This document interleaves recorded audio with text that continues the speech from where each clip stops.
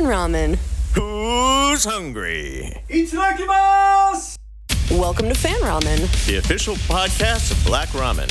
We're a band who writes epic music for film and games. And we're here to read your fan fiction. I'm Lindy. Konnichiwa. I'm Ralph. Wasabi. Behind the board is our awesome sound guy And sushi chef, the wizard, Kevin. Hiroshima! Just Our Luck is a supernatural fan fiction from All Shall Fade 777. You can find them at fanfiction.net, so be sure to give this story a follow. Drop it. The gun clicked in metallic threat as the man cocked the weapon. Drop it right now, or I swear, Winchester, I'll blow his brains out. Not that they weren't already leaking out of the back of his head. The sight of the blood oozing down Sam's neck made Dean's blood run cold with fear. I ain't gonna ask again. The man said. Drop it. Sam practically hung in the man's grip. He was upright only by some miracle, conscious only by some fluke. His eyes, shadowed by blood-streaked bangs and sagging eyelids, focused sluggishly on Dean. I'm right here, man. Dean desperately tried to tell him. I gotcha. I'm not gonna let him do it. There was a small squelch as the man pushed the gun barrel against Sam's skull. Sam let out a moan, and his eyes rolled back into his head. His legs crumpled, body going limp in the man's arms. No! Dean yelled. His finger tightened reflexively on the trigger. Anyone hurt Sammy, they'd die. But he didn't shoot. He couldn't, because the man just hoisted Sam back up and kept right on using him to shield himself. Now look what you made me do. He drawled indifferently. You gonna make me pull the trigger too, huh? What do you say, Winchester? Feel like mopping up little bro's gray matter? Dean's teeth were close to cracking. His jaw was clenched so hard. He pinned the man with his deadliest stare, but they both knew there was nothing Dean could do. I thought not. A smug, lazy grin. Now, you know what I want. Put the gun down, Sammy here lives, and you and I can talk nice and civil. In his mind, Dean had already crossed the space between them and killed the man 1,000 times over, strangled him, pounded his head against the pavement, beaten him bloody. But Dean knew he couldn't do it. All he could see was his little brother slumping, pale, with a gun to his head. He had no choice. Dean's muscles vibrated with tension and protest, but he slowly lowered his weapon. A look of triumph crossed the man's face. Good. You made the right decision here, Winchester. Dean's reply was a growl. Just give me my brother back, you son of a... Oh, you'll get him back all right, I promise you. The man gave a twisted grin. Just not quite yet. Dean scowled. What the hell are you... Footsteps scuffled behind him, and before he could even begin to turn, he felt the winter-cold prick of a needle entering his neck, the burning spike of something as it slipped into his veins. His vision immediately went dark. What did you... The question wouldn't form. Dean's legs gave out, his head hit the ground, and the next and last thing he was aware of was the sickening thump of his brother's body being dumped beside him. And then there was nothing but darkness.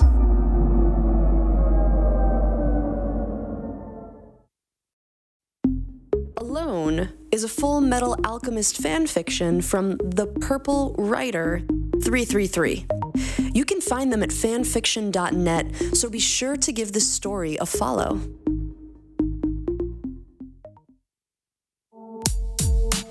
I don't think you're taking this seriously, Full Metal.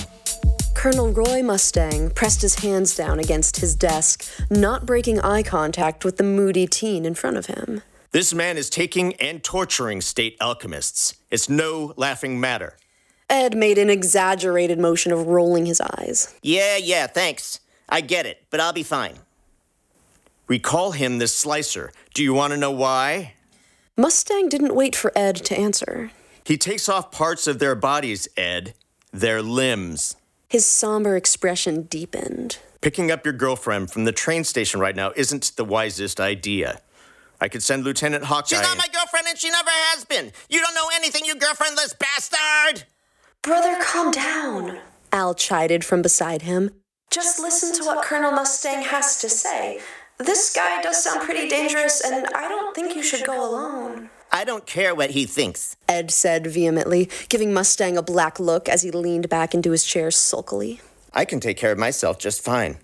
You're still a kid. I'm not a kid, and I don't have to do what you say, you spineless... All right. Mustang pulled his hands up in surrender.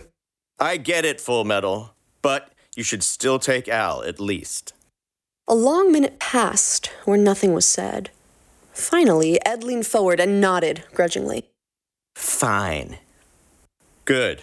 Now you're free to go. Just stay sharp out there, Ed. Mustang pursed his lips. Can't risk losing any more men than we already have.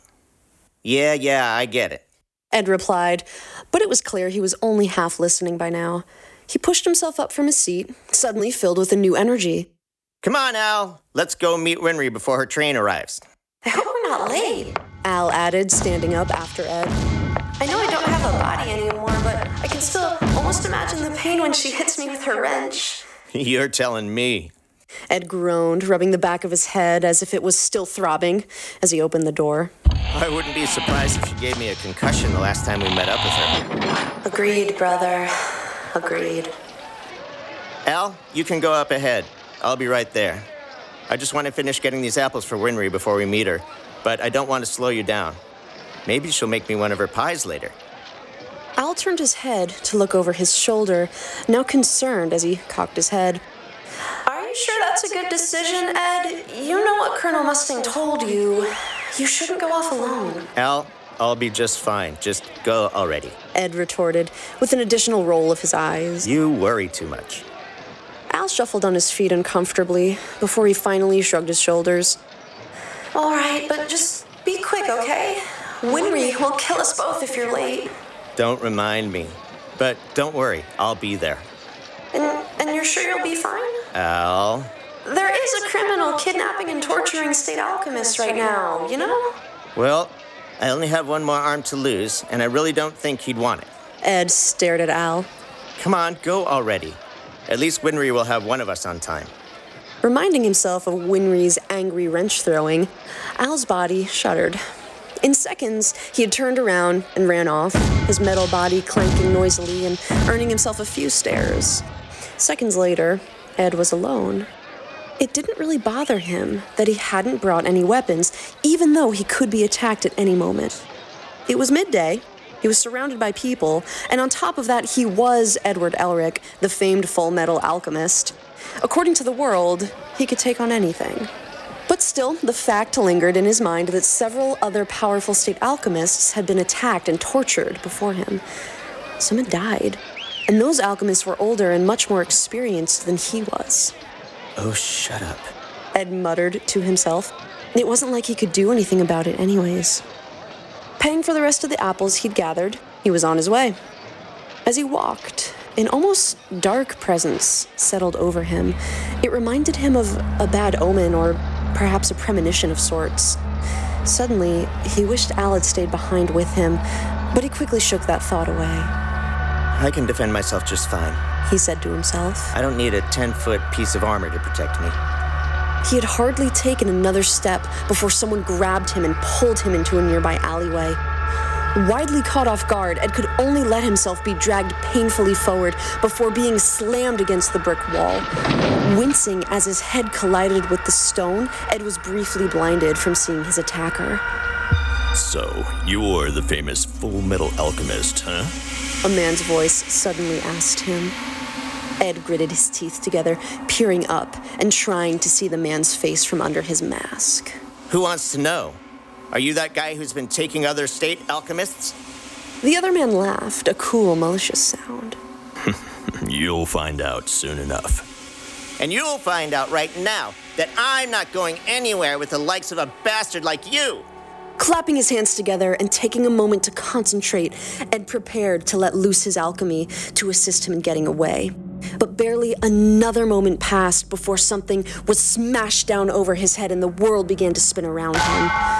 Through the blurry red haze, Ed caught a glimpse of a yellow smile and a large metal rod above him. Can't have you using that handy alchemy of yours now, can we?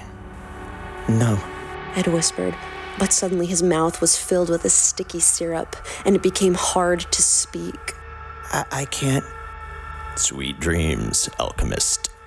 The world faded into a bleak black color, and Ed felt his legs buckling underneath him. After that, the only thing he sensed was quiet, fear, and pain.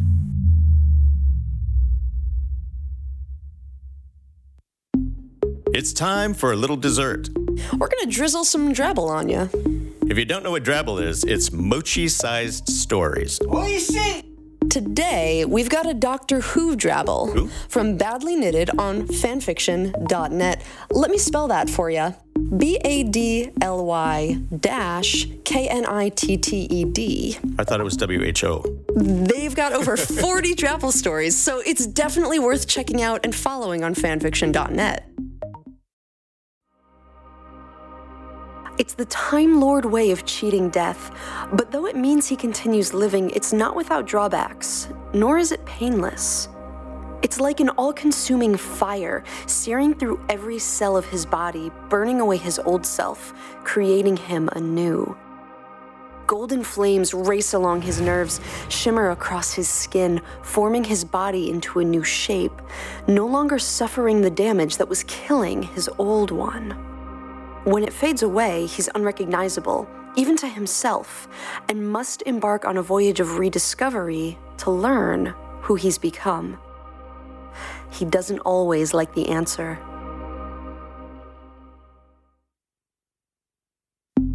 The Doctor loves jokes. There's no better tool for annoying his enemies than humor, preferably at their expense.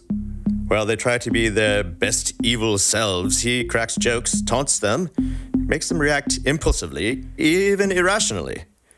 When people of any species get angry, they make mistakes. It's a universal constant. Besides, jokes are funny. And what's life without a bit of fun? Dead boring, that's what. Laughter breeds hope, and when there's hope, anything is possible. That's why the Doctor always wins. Not because he's smarter, although he usually is, but because he knows which buttons to push.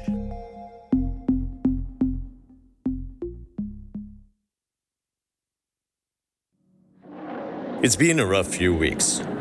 With Amy and Rory staying on Earth, the Doctor's currently without companions, and after the battering she's taken, the TARDIS needs repairs. The planet's small, hardly more than a moon dotted with craters, but it provides a solid surface to land on, and the natives are currently friendly, rather pink and looking remarkably knitted. Well, he's seen stranger creatures, and he's sure he probably looks just as odd to them. Thank you. He smiles at the dragon, accepting green soup, and returns to his conversation with the natives. Good thing he can whistle.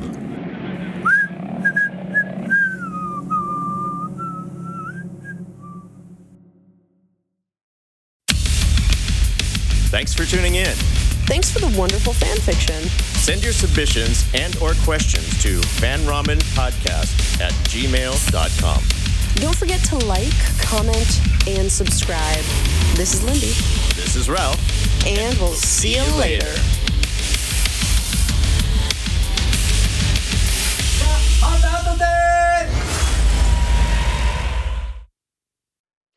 This podcast produced by Lindy Day and Ralph Avalon. Sound design and engineering by Kevin Villagestone. Music by Black Ramen. Recorded and mixed in the Black Ramen Studios.